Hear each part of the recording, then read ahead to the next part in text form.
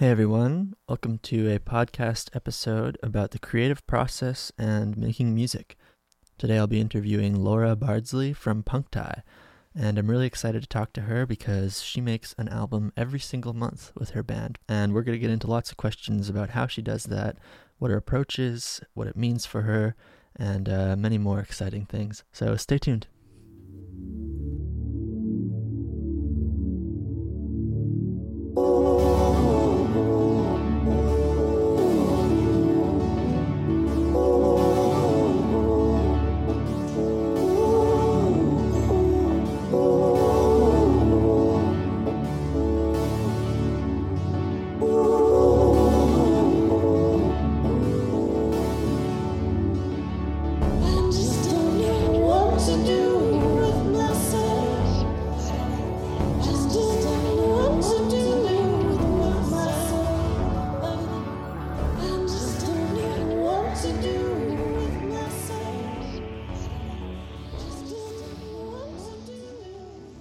And so maybe if you could just describe the project for people that don't know what it is. Sure. So I make an album. I'm putting album in quotation marks. I feel like I should change the thing to a record because it's technically like a record of events. That's what I'm trying to do. I realize that like life goes by super fast, obviously, but like I don't keep a diary as much. I've never been good at being like Dear Diary every day. I remember as a kid I would be like, oh, I have to catch you up on like the 3 years. I'm so sorry. So it's nice to have like a record of where I've been like in my life, and like I try to like get people, whoever I'm collaborating with, to like really, just like what you're feeling at that point, at that time, like that stuff. And it's really fun to do interpersonal like relationships with that too. Like especially when we do it like in real life, it's so nice to just hang out with somebody and chat, and then just like diddle with instruments and be like, let's record that, let's put something on top of it. Sorry, I'm kind of getting off of what the project is, but it's all about harnessing that sense of confidence, like the childhood thing that we had before we learned insecurity. We were just like, why, like, I don't need to be doing this. Why should I do this? It's just like, just try something, so. It's high, it's far, it's near. It's good, you get it if you boost you up, boost you up. I was get pulled down, expel your energy, implode efficiency, blast off reality, soufflet non vide, trample me, crush me, no, use me, on me, oh, I'm not the one fucking with us, get and play like yo-yo, boost you up, boost your vibe, boost you up, boost your vibe, boost you up, boost your vibe, I was get pulled down. You put out a full record and you're recording it in one day and mixing and mastering and arranging in another day. Is that how it goes? Kind of, yeah. So it's about constraints too. So it has to be done in like usually 4 to 5 hours. Sometimes I'll like allow, depending on the situations, like I've done double sessions with people, so we've done like 2 sessions of 4 to 5 hours. But like part of it is too like because it's like an exercise in producing something and not like nitpicking it, not going further, not like adding stuff to it, like trying to keep it really simple. There's 3 rules in Punktai, and the first rule is that you have to choose an instrument or thing you're most comfortable playing, and then you're not allowed to play that. So it's about like pushing people out of their comfort zones too. Now it's kind of nice because I'm like, I guess I can kind of play everything, but like not.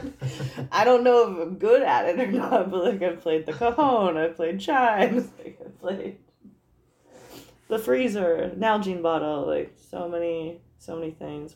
There's one album I really like. It's called Double. It's with Josh Bogowski formerly of Egg Paper. But what we did is we made like binaural mics, but like fake ones. So we tried to like put 2 mics on opposite side of the room, and then we were doing. We had like these metal bowls, like mixing bowls, and we were like dinging them, so it was like kind of like a singing bowl, and then we were also being like and just like playing with that. Usually I'll give somebody an instrument, we'll chat, drink coffee or something, and then they'll start like diddling around on the instrument, and I will start recording what they're doing, and then it always just kind of organically blossoms from there. That we'll just like start doing stuff like that. So, but there's no limits on like how little or how much we make. It's so much just like what happens in that time. And so you talked about like having them over, having a coffee, giving them an instrument. Would you describe the process as kind of a ritual? Do you have certain rituals around how it goes, or is it you just kind of feeling it out each time? Not really. Sometimes like I've definitely gone back and forth between being like, oh, like when it first started, it was much more experimental. Like it's still experimental, but like there's one album where like there's a couple tracks where me and my collaborator Piper Curtis tried to break a Nalgene bottle with a cement block.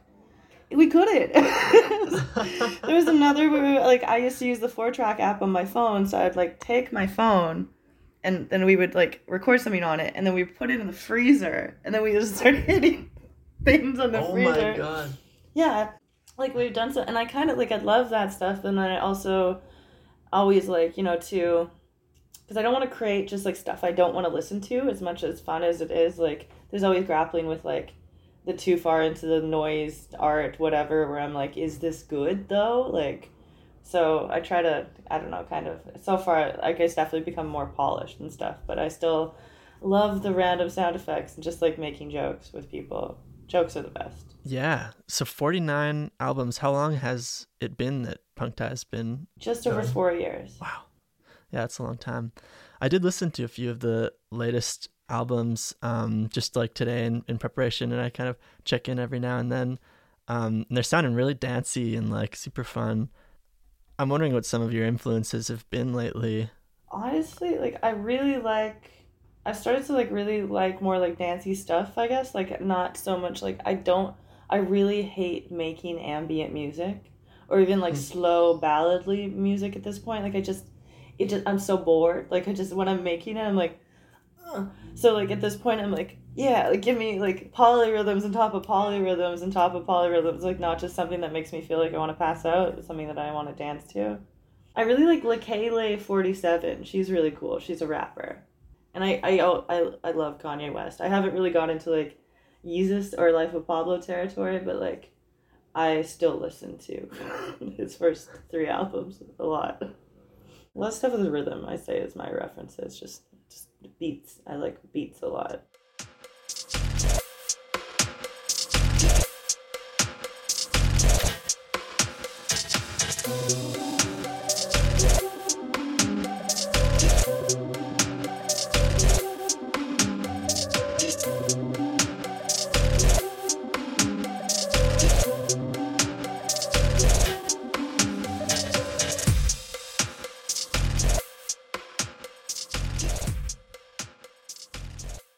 So your relationship to your influences maybe isn't so literal that you're taking stuff directly.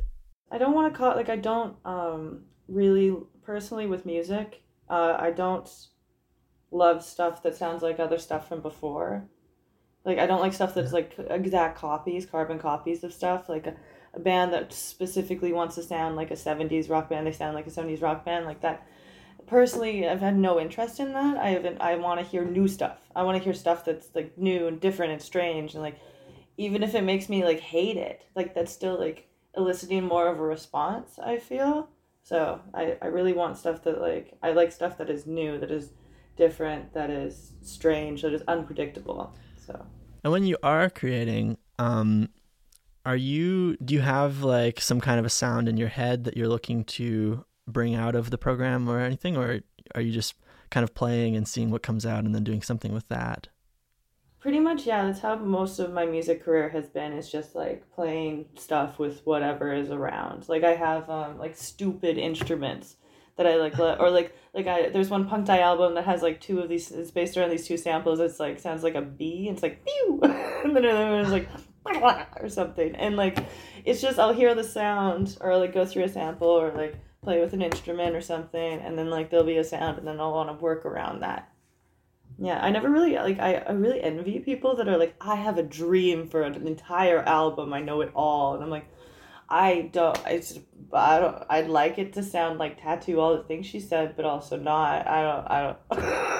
I can see. The last band that I was in, there was like that creative difference where I'm kind of more in that camp of playing around and seeing what comes out. And my bandmate was really good at like knowing what sound they want and then bringing that out. And it was really hard to like collaborate and have conversations about music because we just weren't coming at it from the same place. No, exactly. Yeah. It's like, even like, it's funny, when I was growing up, I would always listen to lyrics. Lyrics were like the most important thing to me. And now like the music is really important. Like lyrics are still good, but I have like way less because I've like learned about the music. It's so interesting how like your listening changes too, you know?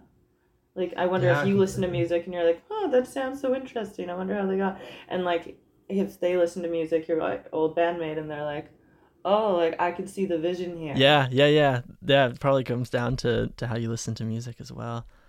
Do you listen to your own music? Yeah, I do. I actually had one summer where I exclusively listened to my own music.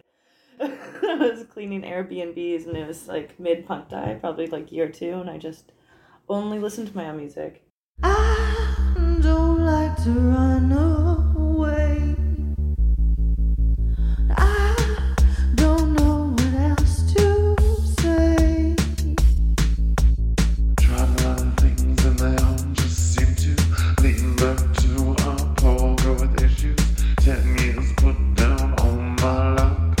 I've got experience, don't give me my cup. I don't like to run away, but I need at least 100 a day.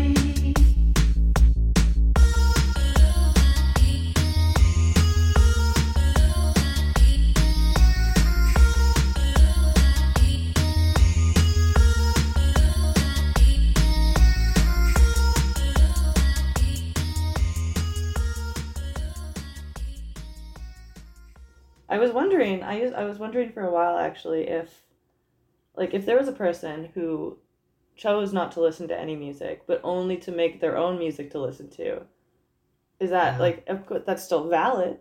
That's still like a cool thing. Like, is it narcissistic? Is it vain?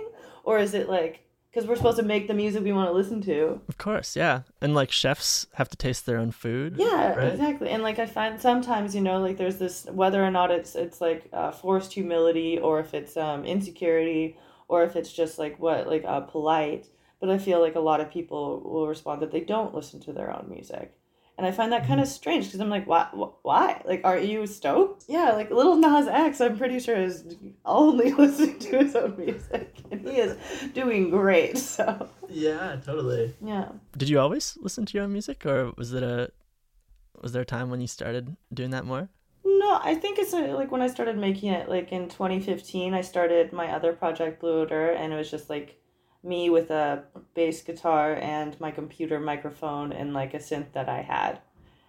Like I listened to them obsessively. Like I was like, because it was my first foray into making it, and like now I'm like, woo, this is lo-fi. But like back then I was like, yeah, oh, I should make that louder. Like I was fascinated with it. So oh, that's so cool. Yeah, that was a transition in my life. I didn't always used to, and I think you're right. It was out of insecurity of like hearing the mistakes over what I liked about it in the first place. When was the time that you switched? Honestly, like, so Yum, I was in Yum. We made. Oh, I loved Yum. I never even saw Yum, but I'm a big fan of Yum. Oh, thank you. Yeah, Yum kind of fizzled out with the pandemic wave. But yeah, the first EP that we did, I didn't really listen to, didn't like it. And then the second one, I don't know, I think we'd kind of zeroed in on the sound that we wanted by that point, and I was just more proud of the work. And yeah, I was definitely like bumping that. And then we made 2 songs at the beginning of the pandemic that I listened to on repeat all the time. And yeah, that's sweet, because it's your own private little song, You're like, oh, I made this. I know all the secrets behind this. Like, oh, that part was really funny because they screwed it up in the studio. Yeah, lots of stories, lots of fun stuff. They were also both collaborative. I feel like that had something to do with it too. Yeah, remembering a time. Like, I like that Punk Die is kind of you described it as like a journal or diary of your life. Because, yeah, you can look back on these little timestamps and remember times and stuff. And also, like, I hung out with people. I was like, oh, yeah, that's the time. Because, like, you're like, what did I do 3 years ago in July? Because I make, like, a little write-up, too. It's, like, talk about the other person I was collaborating with. Try to, like... Because if I didn't, I would have no I don't know how much music or tracks I don't, like, if you threw a track name at me, I'd be like, that's a good joke, or like, I've never heard that. I mean, yeah, 49 releases. Is it always collaborative? Are you always working with somebody else? Sometimes it doesn't work out, which is okay. Again, I'm not always good at asking people if they want to collaborate before the month in question that I need them to. So the last one was number 48, and I made 15 tracks, so we were all like maybe a minute, 2 minutes long, and it was pretty fun. It was all just me. And then for this month, because I didn't have anybody, I'm just making like 2 little tracks. Can you compare the experience of making music by yourself versus collaborating? It's way harder to just like when I'm alone, because I'm like, here I am again with no one else, and I'm like, okay, gonna make this. Instead of somebody else being like, dope, I'm like, dope. Is this dope? I think it's dope. Ask my cat if it's dope. Like, yeah, after you listen to something like 10,000 times, it's hard to tell if it's good anymore. Yeah, I call that demo-itis. It's when you listen to something too many times, like a demo, or say like a mix CD. You listen to it so many times that like you can hear the next song coming after it, even though, you know, and like you can't get rid of that in your head. Yeah, and the context is just so different from like a first-time listener. Yeah, like when you're trying to work on a track and you're like, what if I worked with like an entirely different vocal melody? And you're like, but I can't. Like, I can't, all I say is the same thing. Yeah, completely. Would you say that you put a lot of pressure on yourself in music? What's your relationship to that? I say yes, but more so, like, I don't know if it was meant as a joke, but I thought it was really funny. They were like, music isn't calculus, Laura. You don't need to make so many albums. No one's gonna listen to it. And I was like, but I'm not, that's not really the point of why. Like, I don't really expect anyone to have listened to everything, you know? Like, I think I'm always overjoyed when somebody listens to it, but that's not really like the point of it. I guess the point is just to have like a record, because I like making music and to flex your music muscles every month.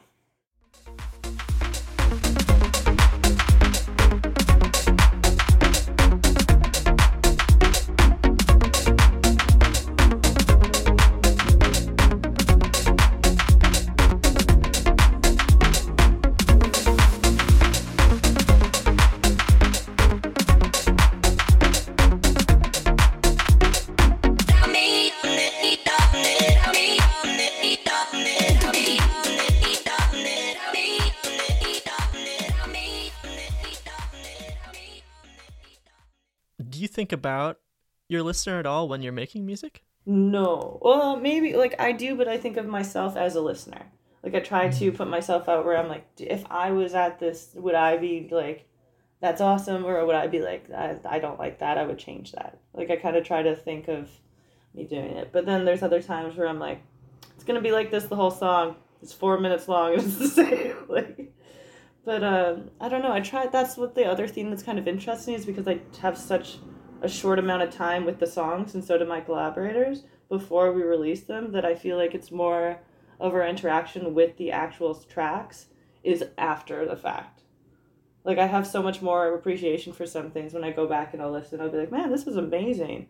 But like, when I'm kind of in the zone, I'm like, must finish this thing. And I'm like, I want to do this. And I'm like, no, you can't. You're not. It's got to be out tomorrow. So you kind of become like a first-time listener after the project's over too, in a way. Yeah, I do. Like, well, that's the fun thing of making so many things that I don't, like, I do. Like, I'm like, oh yeah, this track, I remember this thing. But I'm just like, oh yeah, that, like, oh yeah. Because it's so many, it's kind of like a wash. Do you want to describe, maybe it's not always consistent, but do you want to describe your setup a little bit? Oh, sure. It's definitely not consistent. It started with a 4-track app for a Android phone that is free. It's called J4T, and it was awesome. You could add delay and reverb. You can like do overdubs. And like the way it compresses drums, the way the phone mic compresses drums is like mwah, chef's kiss. It's so good. So I used that for a while, and then I was using Audacity. Oh, and a tape machine. I had a lot of tape machines. And then I got Ableton on my computer, so I started using that. But I try to always like switch it up. I find it funny because like imposing rules or constrictions on things actually yield to so many more possibilities. Like, I found out recently that Wile E. Coyote was written on a set of rules, like him and Roadrunner's relationship. And I was like, oh, this is so good. Like, it spawned just like so many things, you know? Like, they're like, okay, we must have some rules, and then just follow the rules, but it ends up being like so many other stuff. Yeah, that's true. I find that if I write lyrics or something, often if I'm like looking for us to fit it into a certain set of like syllables or a rhyme or something, it really blows open possibilities because it's like not just coming from my brain. I'm also like trial and erroring so much stuff. Have you ever heard of Christian Book, the poet? No, I don't think so. He's interesting. He's like kind of like, part of me thinks he's insufferable, and part of me thinks that he's like smart and like kind of cool. But he wrote this book called Eunoia. The word means beautiful thinking, but it's a retelling of the Odyssey. So it's taking a story that already exists, retelling it, but each chapter is dedicated to one vowel. And so what he did is he searched through dictionaries upon dictionaries upon dictionaries and found words that only had the vowel A, or only had the vowel I, or only had the vowel U, only had the vowel O, and then organized them and wrote these like little things. And it's amazing because it's like sound poetry, but it's all, and like it's like really well written and really fun to read aloud and an amazing thing, but it's all just built on like a lipogram, a constraint that it was like you can only use one vowel. Super cool. And I feel like a lot of listeners, if they find out that something happened kind of accidentally or the artist wasn't completely in control, that was like these self-imposed rules that created an accident, like a happy accident, can cause frustration in listeners. Have you had any experience with that? I think maybe.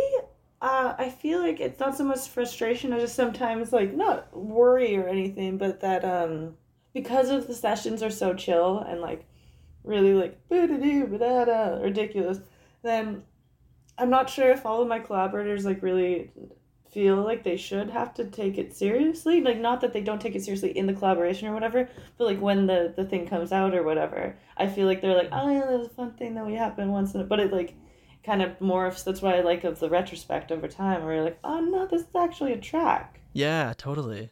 With the last two Yum songs, we tried to like hide some little like, I kind of thought of them as like pranks a little bit. Like we had a saxophone sound at the end, or like kind of a horn sound at the end of one, but it was a chair that we squeaked on the ground and then pitched it way down so it wasn't a squeak. It was just literally sounded like a saxophone. That's sound design right there.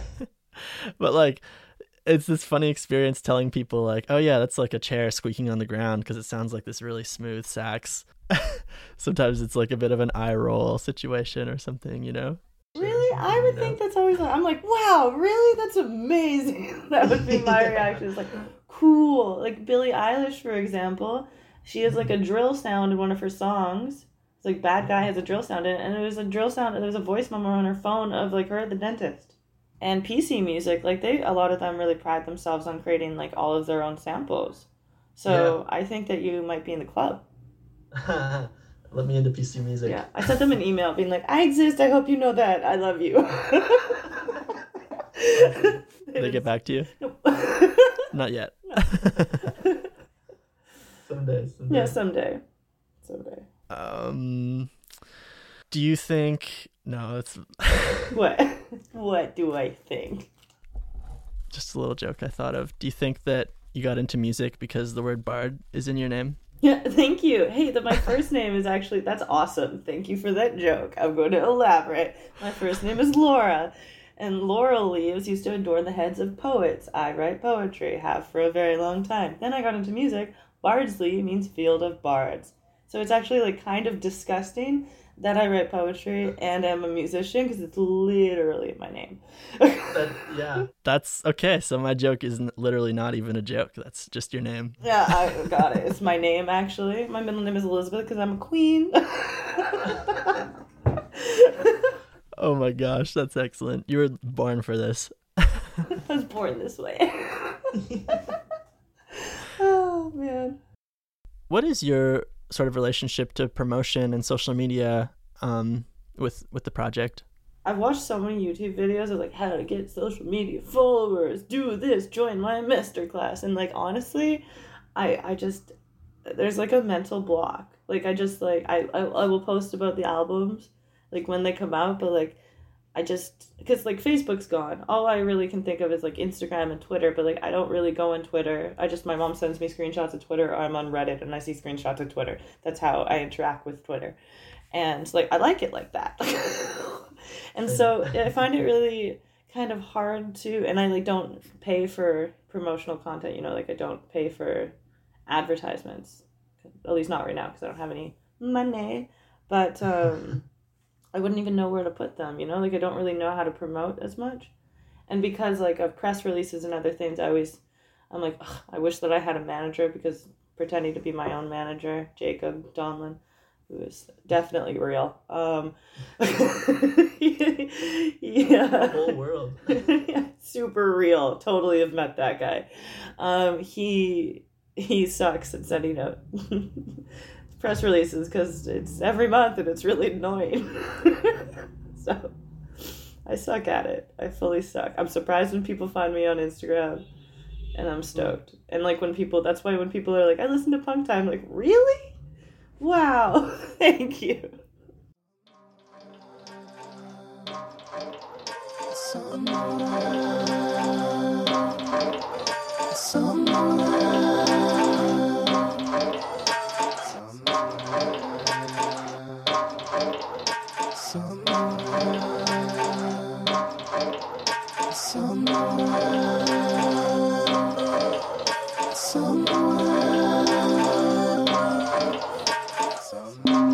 Where grass grows greener, somewhere. Where grass grows greener, somewhere. Where grass grows greener, somewhere.